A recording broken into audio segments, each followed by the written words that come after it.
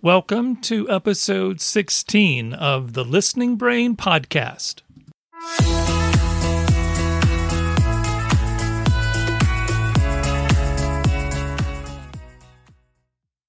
Welcome to the Listening Brain. I'm your host, Todd Houston. In this podcast, we explore childhood hearing loss through the lives of the parents and families who were on this journey and the professionals who serve them.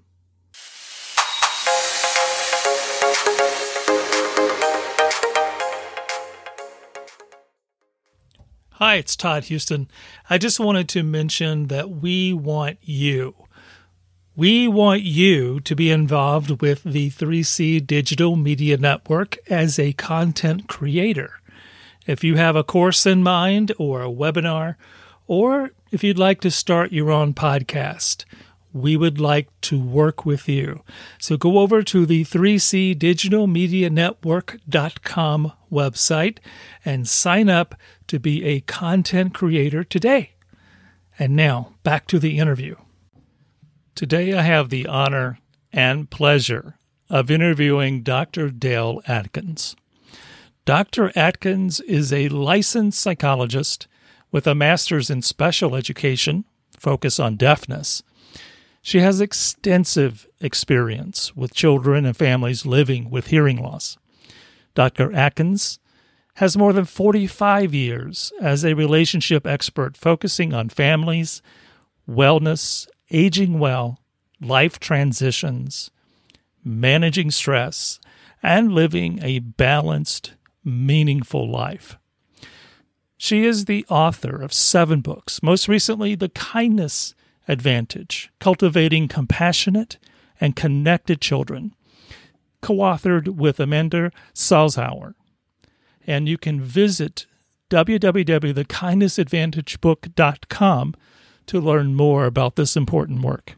Among the many accolades for The Kindness Advantage is that it was chosen by Greater Good magazine as one of the 10 best parenting books of 2018, and by the Huffington Post as one of the best books to teach kindness in 2019. In addition to writing books, Dr. Atkins has written many chapters, articles, and journals for popular and professional audiences. She lectures worldwide, often about raising responsible, kind children and adapting to life's challenges in healthy ways. She is a recurring guest expert in the media who, for the past 17 years, has frequently appeared on NBC's Today Show and CNN. Dr. Atkins has a private psychology practice in New York City and lives in Connecticut. She is an active volunteer in her community. Dale and her dog Samson are a certified dog therapy team. She sits on several nonprofit boards whose foci are literacy, tolerance, wellness, child protection, and community action. And she's been recognized locally and nationally for her philanthropic work. Interested persons are invited to visit her website at www.drdaleatkins.com. And so it gives me great joy to welcome Dr. Dale Atkins to the podcast. Well, Dr. Dale Atkins, welcome to the podcast. Thank you for being with me today. Thank you. It is a pleasure to be in your orbit, and thank you for asking me to join you. Well, we first met and got in touch with each other, I guess, when back in my old A.G. Bell days. Obviously, we're all still, members of A.G. Bell and doing work in that area. But how did you get connected to the world of hearing loss?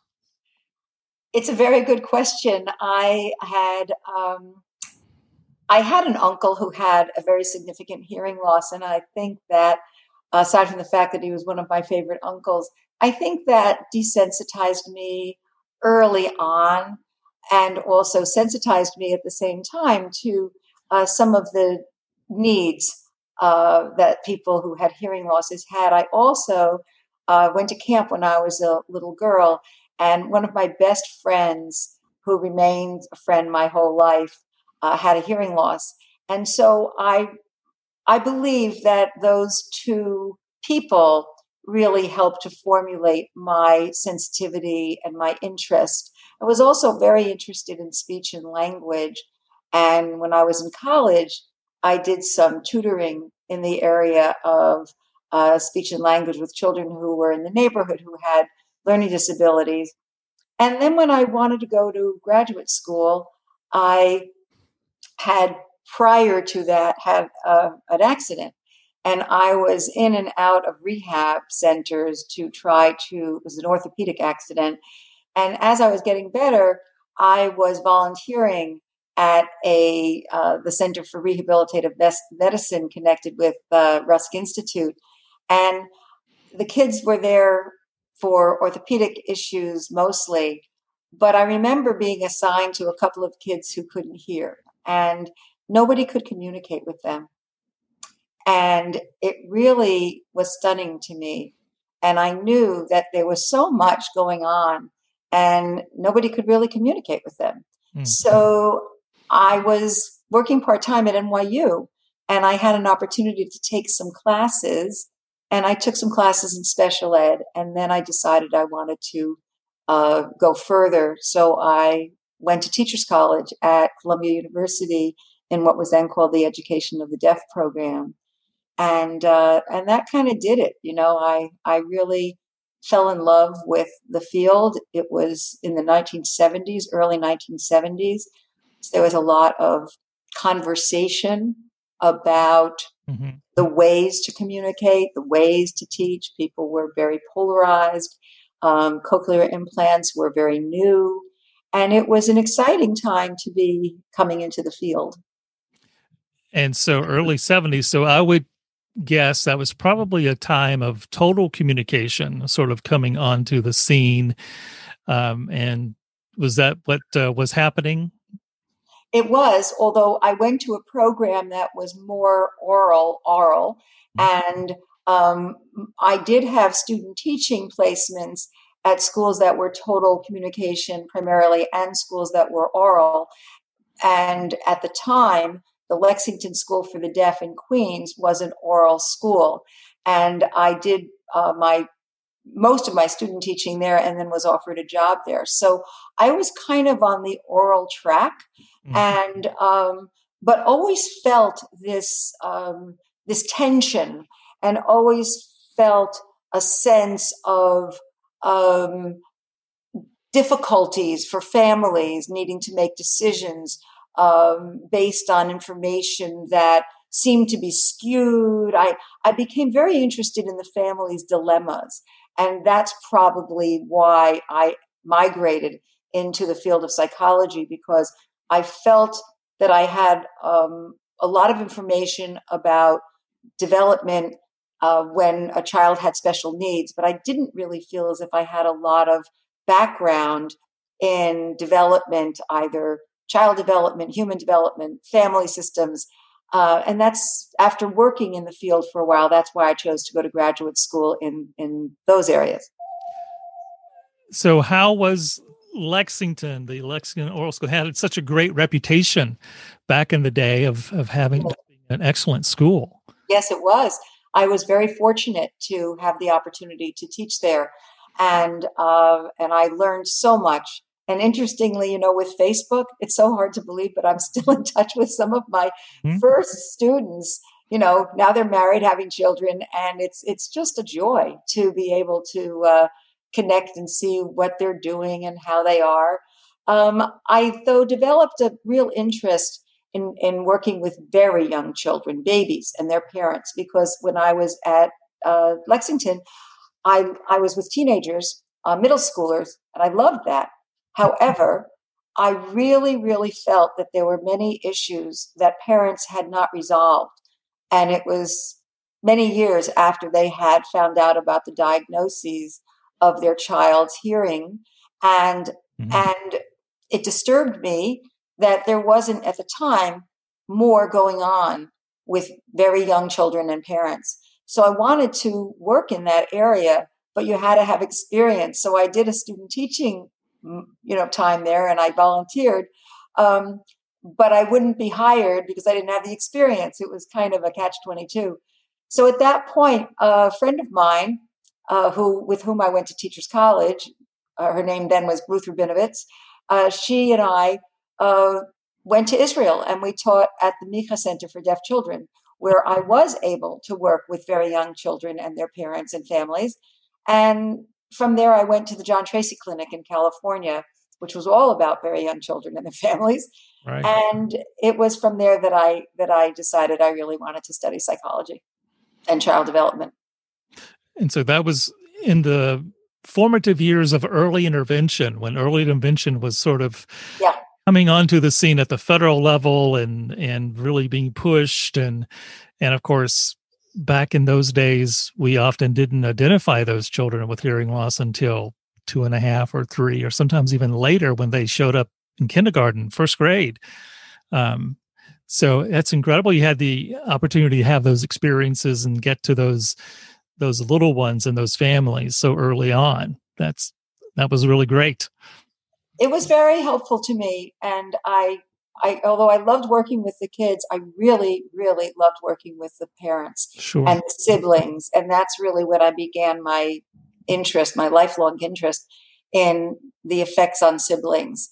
Also, I might add, when I was in graduate school, a disproportionate number of the people in the graduate programs were siblings of children who had some kind of what was then called special needs. Mm-hmm. And I thought, well, that's really interesting. Mm-hmm. As you recall, we probably wouldn't have had the number of teachers that we had those people at the time, mostly women, were early trained because they were siblings of either younger or older siblings who had some kind of a disability. And I've always been interested in sibling relationships. So, it's kind of like whatever presented, I responded to. And so from there, you go back to grad school, you get your degree in psychology. In early childhood and developmental studies at UCLA with Dr. Norma Feshbach. And then I studied, kind of like what was minor in clinical, and I started working with families more seriously. Mm-hmm. And at the time, my father was diagnosed with Alzheimer's disease, and he lived back east. Mm-hmm. And so I was teaching at UCLA and at the John Tracy Clinic, and I was kind of bi-coastal, and I was coming back and forth. And I decided that I wanted to spend more time with my family, so I moved back east. Oh, that was incredible. So what was the timeline when you moved back? I moved back in the early to mid 80s, and and mid 80s, and have been here ever since, and was working with families and opened a private practice, and then did teaching and consulting. But I've always really, really appreciated the family systems issues, particularly with families of children, then young adults, and then older adults who, because the technology was also changing during all of these years. And, older adults were getting cochlear implants, and children started to get them. Then very young children started to get them. And schools were becoming much more mainstream. So there was a lot more conversation about expectations of what kids were able to do and the different types of approaches. So it was an interesting time to be in the field. Sure. And so I have a question in terms of, you were in the field when we weren't identifying children very early. Yes. Started when we weren't identifying children very early, and now we have newborn hearing screening. Yes. And so, of course, being able to then get children, if they fail the screening, identified, and then into early intervention, hopefully fairly quickly compared to what it used to be. What do you think has been the biggest change, or what are we still missing, maybe, when we think about family systems and working with parents? What could we be doing better to make sure that they are feeling supported when that diagnosis happens and then early intervention goes from there? Todd, that's really a great question.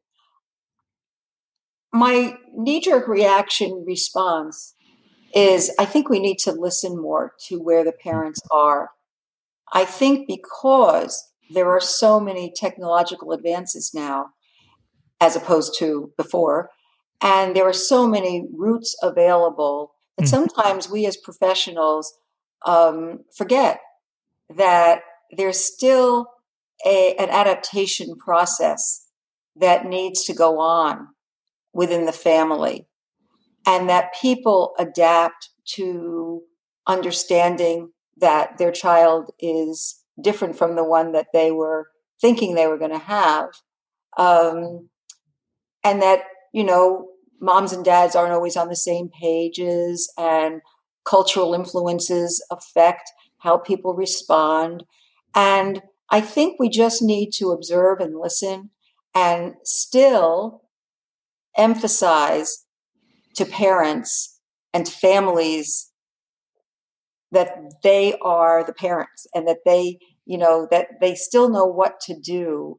And we're kind of there to help them learn the techniques, but their instincts about parenting, about loving, about playing, about really getting to know their kids need to be reinforced.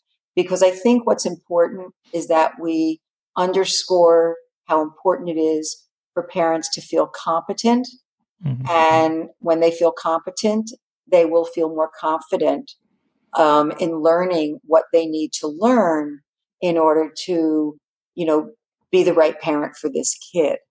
And sometimes parents still feel very overwhelmed and unsure that they'll be able to be up for the task. And sometimes, and I don't think it's intentional at all, but we as professionals, kind of present ourselves as, well, you do this and this and this and this, and without really understanding that there's a personal timeline, and we have to be respectful of that. And we're there to encourage, we're there to guide, and we're really there to partner. So remember to listen, to partner, to pay attention to people's competencies. Tell them when, oh, look at the way you held her just the way she likes, or look at the way, you're talking back with her, or whatever it is, and really be an encouraging and compassionate partner. I think we need to do that. Well, nothing breeds more success than success, right? So if our parents are feeling successful, they're going to want to do more of what makes them feel successful. And so I think being positive and reinforcing and truly being family centered in our approach is a key for success for those families. And I totally agree with that. May I add something to it? Because I think that, if you're asking the comparison between when we first started, and now, I think part of it is like the world has changed so much, and there's so much information available now, some of which is helpful, some of which isn't. And sometimes I think parents feel flooded by and overwhelmed, not only by their situation, but also by the amount of information that is available, some of which is applicable, some of which isn't. So in that way, I think we're also can be helpful guides, but we also have to listen to what it is they're focusing on. And I think the other thing is everybody's so busy and everybody is so multitasking that if we can help parents particularly and families really focus and pay attention to this one thing at a time that they're doing with their children, I think in general, it will be very helpful to them as a family, but I think that they will be able to see more of what they are accomplishing as opposed to everything that is yet to be done. So I think we can be helpful in that, not only in our own role modeling, but also in instead of when someone says, "Oh, I have so much to do," yes, what are we going to do now? How can we have control over this one thing, and kind of set that as a standard and have realistic expectations. for that kind of approach. So it's almost like, if I'm going to sort of give it a different, maybe share a little bit different perspective, it's almost like breaking tasks down into smaller units and setting smaller expectations and experiencing the success and then reinforcing. Yeah, and really going to the parents' strengths. I think it's important for people to, as you say, experience success, but they may not know that what they're doing is what you see as a strength. And I think it's really important that because then people are motivated to do more and to be creative and to bring to you, we did this at home and she really seemed to enjoy it. Or this was something that he never was interested in before. And then to build on this as a partnership. Great words of wisdom. I think that's exactly sort of, to a degree, my philosophy in working with families is trying to be family centered and trying to always focus on the positive. There's sometimes when I have families when I can imagine that there may be food insecurity in the home, or there may be other issues, transportation, and yes. Just so many other things pulling at a family. And it, maybe all that they can do is just have that session with me. And if just getting there was probably, something that was an achievable thing.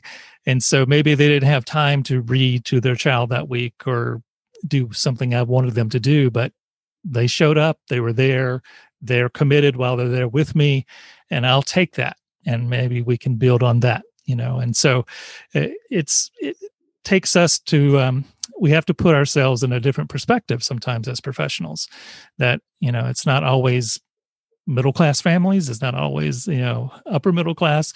It's a range of families we're working with a range of needs and stresses. And especially right now, of course, with this pandemic that we're in the middle of, that only adds a whole new layer of worry and stress to the situation. It underscores what you're saying, especially now, because, do you know if this person has their job? Do you know if they've had to, take in someone to live with them? Mm-hmm. Or is there someone who they can't visit who's because of the fear of COVID? Or, how are they getting to their appointment? And as you talk about food, how many people are living? Are there other kids who are going to school online? There's so many things that are happening. And I think what's important to remember is that this time with this family may be so important, and it's structure for them. So you really want it to be a positive experience. Right. And so that, because that will generalize to other areas of their lives. I think if we understand that everybody is feeling more anxious than normal, everybody is feeling more overwhelmed than normal, everybody is feeling more worried than normal. And I think that for families who are beginning, let's say, early intervention, and they're doing it through video and they're meeting people through video, it's the whole thing is so strange that we just have to acknowledge it. And I think by acknowledging it and being, let your humanity come through, and really understand that you may have worked with, I don't know, hundreds, thousands of families, but you've never worked with this family, and you've never worked with this child. And I think that that's probably one of the most important things. And also, maybe you've worked with this child before the pandemic, but now that the pandemic is going on, their family has changed in ways that you may or may not be aware of. And being able to have an open communication and be sensitive is very important now. It's hard. It's hard for professionals as well. It's hard for professionals to, who perceive themselves as successful in, working with people hands-on, to have a screen and to understand their own concerns at this time. Professionals are also members of families, and what are their concerns? Who are they taking care of? Are they going to school? What's going on? Mm-hmm. And I think everybody needs to have standards, but everybody needs to give themselves, many more pats on the back and give yourself a pass from time to time. What are you doing to keep yourself well? How are you encouraging the families you're working with to keep themselves well? Are you helping them to breathe? Are you helping them to take a moment? Are you helping them? And are you doing this yourself?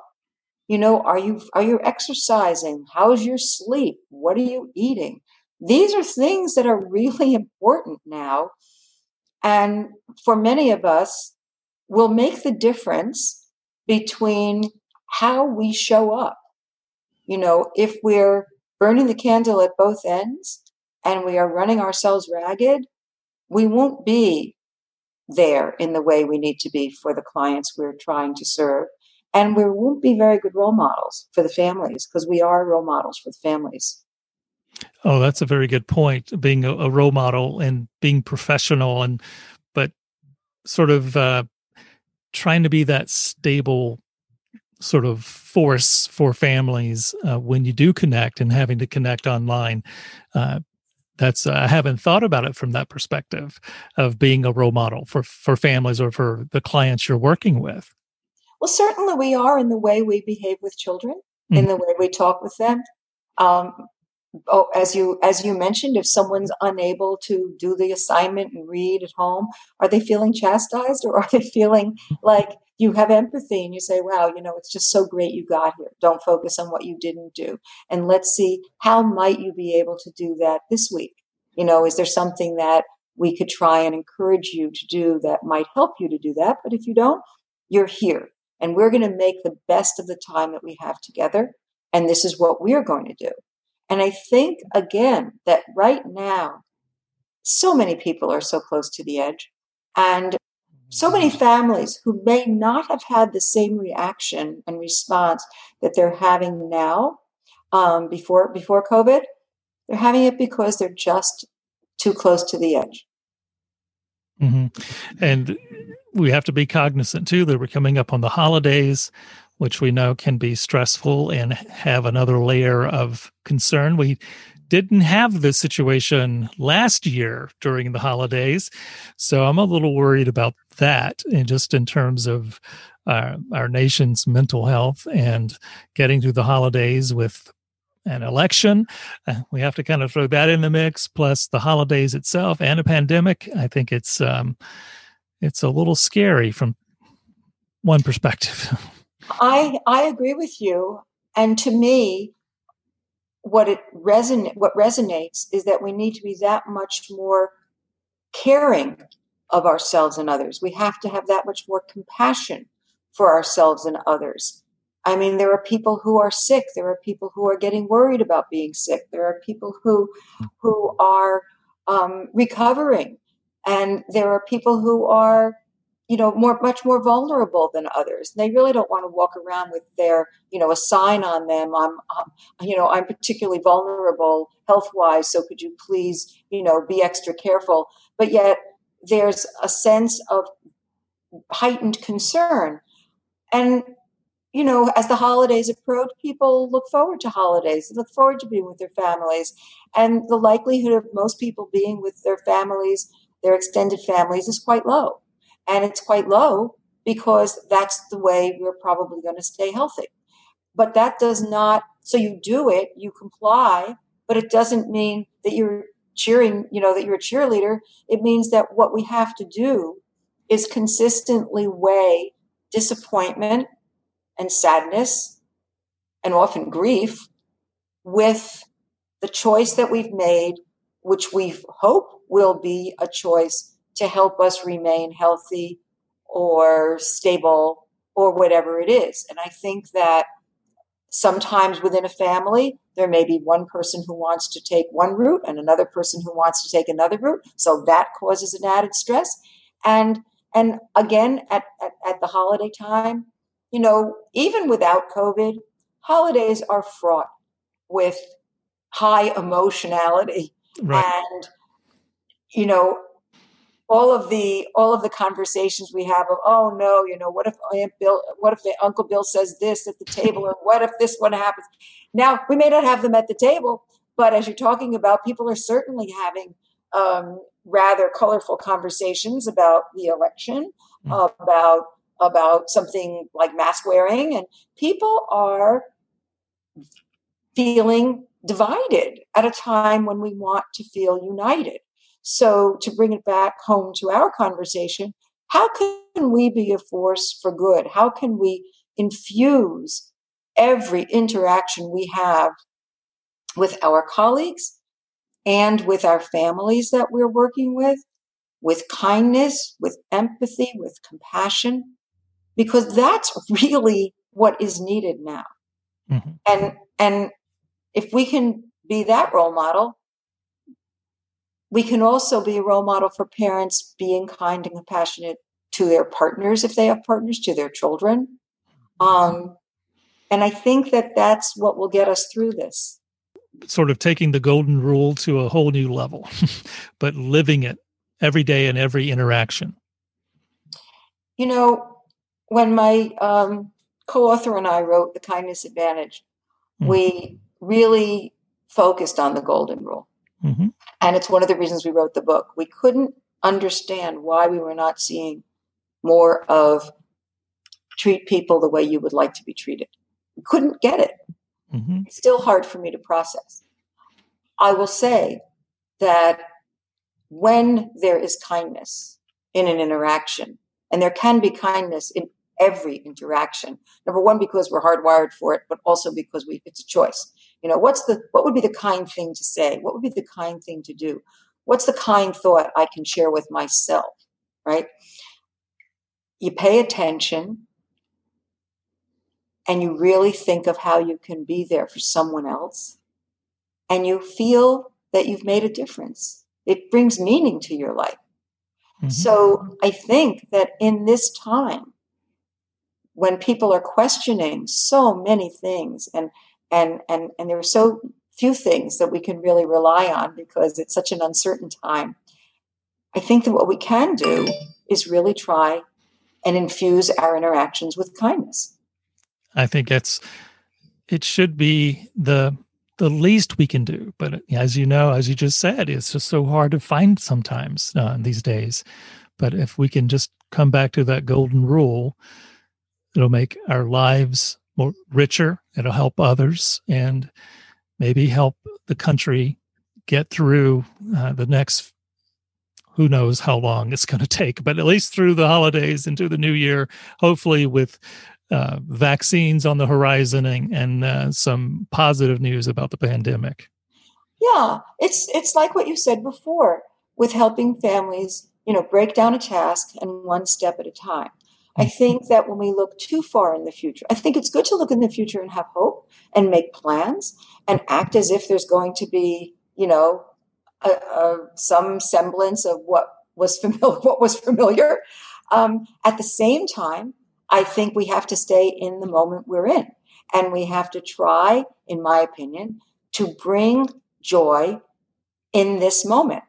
And even when we're disappointed, recognize the disappointment, recognize the sorrow, and then say, yes, this is very real, but how can I not fall down the rabbit hole? How can I try to help this family not fall down the rabbit hole? What can I share with them that is honest and that is real and that will help to give them hope? Because of all the research that's going on now, one of the things that we see over and over again is how important it is for people to have hope when they are in uncertainty, when they don't feel they have control, and when they feel traumatized.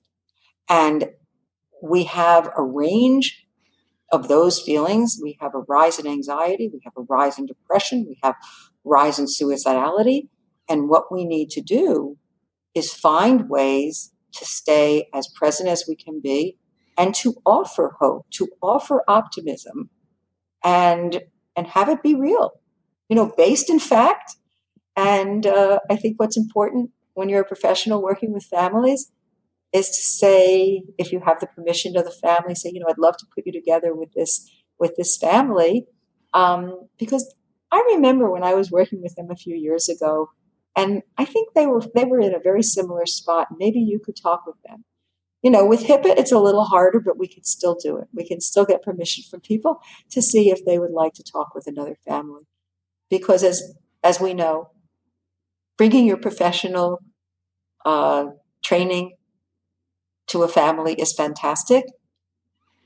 But no one really knows what it's like to be in a situation unless you've been in that situation. Mm-hmm. Mm-hmm. Very true. Well, Dell, you have given me hope. And so I appreciate your time today. And I know you're well published. So you have so much to offer. How can people get in touch with you? Well, thank you. And good luck with this wonderful venture of yours. This is pretty exciting and really needed. I have a website. It's www.drdaleatkins.com. And the doctor is DR and then my name. So it's DRDALEATKINS. And then our new book has a website. It's called thekindnessadvantagebook.com. And I welcome people being in touch and or reach me by email, which is dale@drdaleatkins.com. And I thank you for inviting me to join you and to chat with you about this unusual time that we're in. Well, thank you very much for your time. And it's just been absolutely wonderful. Thank you. Take good care. Well, I hope you are as inspired as I am after spending some time speaking with Dr. Dale Atkins. And what comes to mind for me is a great quote by Margaret Mead. And she said, "Never doubt that a small group of thoughtful, committed citizens can change the world. Indeed, is the only thing that ever has." And so my challenge, maybe we can call it the Listening Brain Challenge, is to really think about and do what Dr. Atkins talked about. Let's try to infuse every interaction with kindness, with empathy, and in every situation that we are faced with, we choose kindness. We treat ourselves with kindness. We treat our family members with kindness, our coworkers, and if we're professionals in the field, we treat the families we're working with kindness. At the end of the day, I think in these times, we need to focus on kindness and giving each other hope as we deal with the pandemic and the holidays and the real divisions that we have right now. So I want you to post on social media how you are embracing the Listening Brain Challenge of fostering and really focusing on infusing kindness in every interaction. How'd you do that? And maybe if we do that every day, maybe for the rest of this year, if we think about how we can use kindness, then maybe we can, as Margaret Mead said, this group of listeners that we have, we can change the world, at least maybe change our country. And thank you, as always, for listening. This has been a production of the 3C Digital Media Network.